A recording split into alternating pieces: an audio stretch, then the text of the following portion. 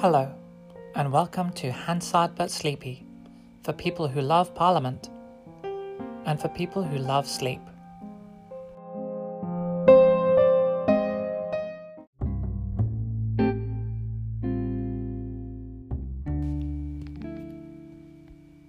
Today, we're reading the Open Countryside in Penkridge and Bloor Homes Appeal Decision. It's 25 July 2019. Hansard Volume 663. 5 p.m. Jeremy Lefroy of Stafford, Conservative. I present this petition on behalf of residents of Penkridge and of Staffordshire more widely. It has been signed by 41 members of the community of Penkridge, but a similar online petition has the names of more than 1,100 residents, mainly from Penkridge, but also from Staffordshire and further afield. The petition states, "The petition of residents of Penkridge and Staffordshire declares that we object to Bloor Homes' planned development of 200 homes in Penkridge after the developer won their appeal against the South Staffordshire Council's decision to refuse the development in July 2018.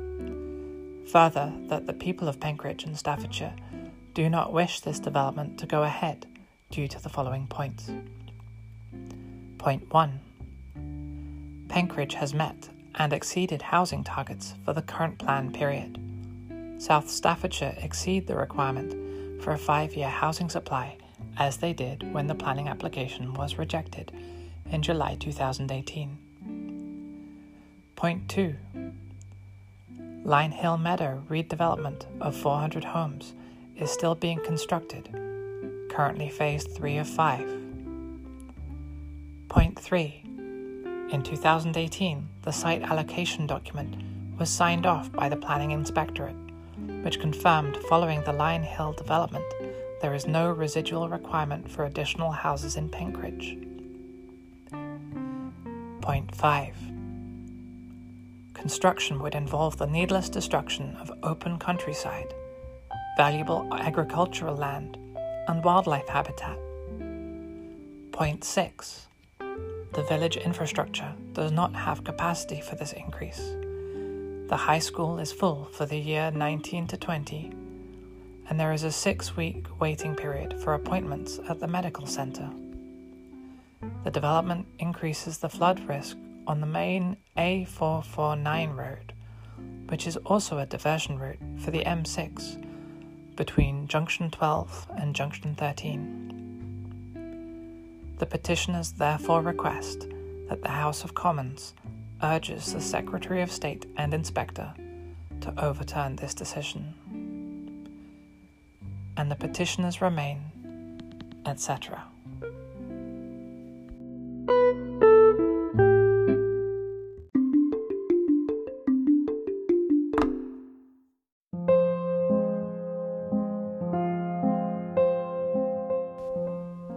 Let's move on to another part of Hansard. We'll stay within the same volume, Volume 663.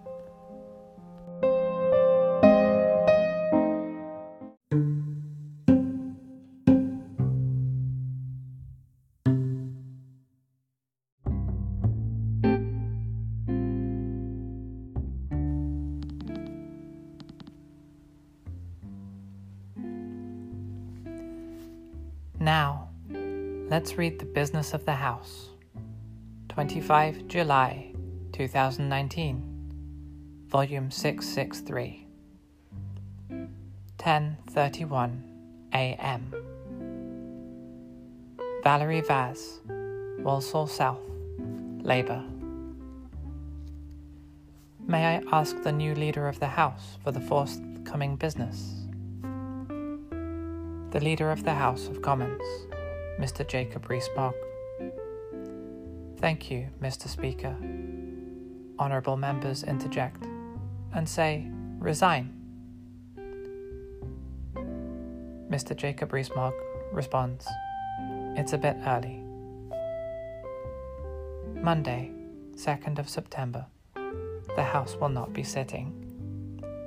Tuesday, 3rd of September.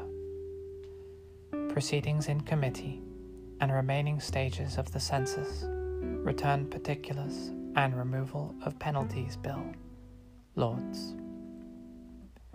Wednesday, 4th September. Remaining stages of the animal welfare, sentencing bill. Thursday, 5th September. Debate on a motion on the future UK Shared Prosperity Fund, followed by a debate on a motion on the British house building industry leasehold. The subjects for these debates were determined by the Backbench Business Committee. Friday, 6th September. The House will not be sitting. Valerie Vaz. I thank the Leader of the House for the forthcoming business. This is not exactly an energized list.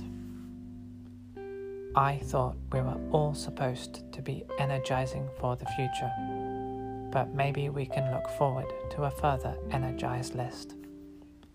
I want to start by thanking the Right Honourable Member for Central Devon, Mel Stride, for engaging in such a supportive way in the House. He really wanted to know how the House worked. I congratulate the Secretary of State for Business, Energy and Industrial Strategy, the Right Honourable Member for South Northamptonshire, Andrea Leadsom, on her new role. I also want to thank a former Leader of the House, the Right Honourable Member for Aylesbury, Mr. Lidington, who has stood down from his front bench post after 20 years. He started as a special advisor to Douglas Hurd. I hope we see the like of those people again in the Conservative Party. I, too, want to pay tribute to Paul Evans, who has been absolutely fantastic. He has had a distinguished career in the House. He has been very supportive when I have asked him questions, and he has been really assiduous in the kind of work that he has done and in the committees. If anyone cares to look at his Who's Who entry, they will see that his recreations include the British Constitution, walking, silence, and empty places. Paul, how have you survived 38 years in the House of Commons? It is interesting that he likes the British Constitution. I do not know why he is retiring. We need him now more than ever. I welcome the Leader of the House. It is great to see him in that place. Perhaps I can suggest a few things to him. He does have staff, so the nanny can stand down. I know his previous job was to send googlies and a full toss to the government, but he now has to try to get the business through. Along with the Honourable Member for Perth and North Perthshire, Pete Wishart, I want to ask him whether he will get a complimentary copy of Erskine May for us. We should not really have to buy it. I know it is online, but it would be really helpful if the main opposition parties had a copy. Let me talk about the way that this happens. The deal is that I ask about business and the Leader of the House is supposed to respond. We usually get 2 weeks' business. I wonder whether we could go back to the discipline of 2 weeks. I have a few questions for him. What is going on with the conference recess? Is proroguing still on the menu? Can he rule that out? We know that the Prime Minister gave a mini manifesto on the steps of Downing Street. When will we have a new session of Parliament? This has been the longest. The previous leader of the House said that we had used up our allotted opposition days. Can we have some unallotted days? What a mandate. What a rigging endorsement. Less than 0.4% of an electorate. Some 46.8 million citizens can vote in a general election, but the Prime Minister was selected by 92,000 people. 92,000 people taking back control. He has not won the support of our country. The Prime Minister talked about the awesome foursome, but what about the gruesome twosome?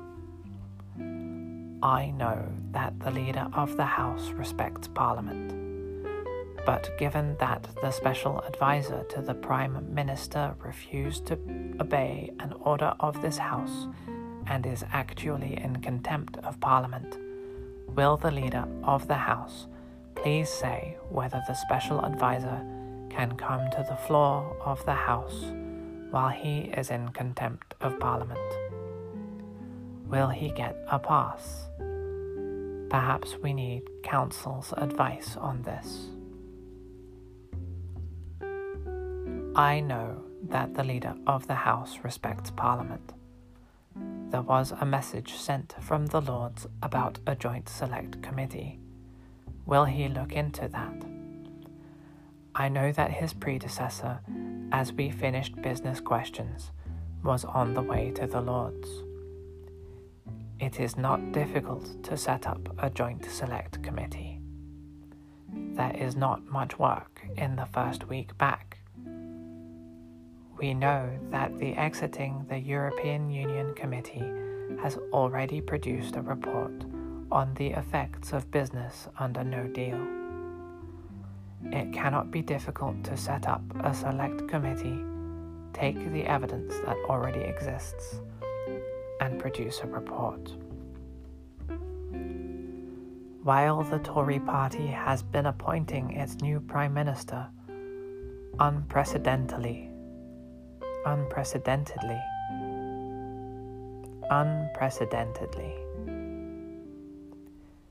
there have been 70 written statements. That is absolutely outrageous. Over 3 days.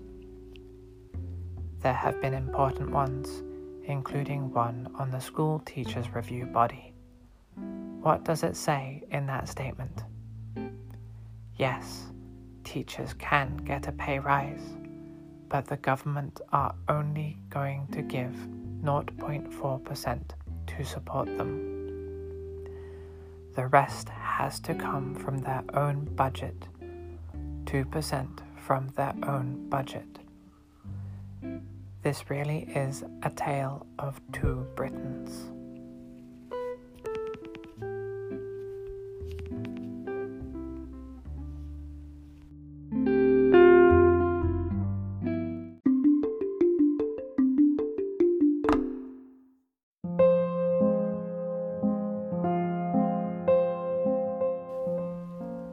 Thank you for listening to Hansard but Sleepy, for people who love Parliament and for people who love sleep. We hope you've enjoyed today's episode. Today, we read from volume 663. All of Hansard is available for free online.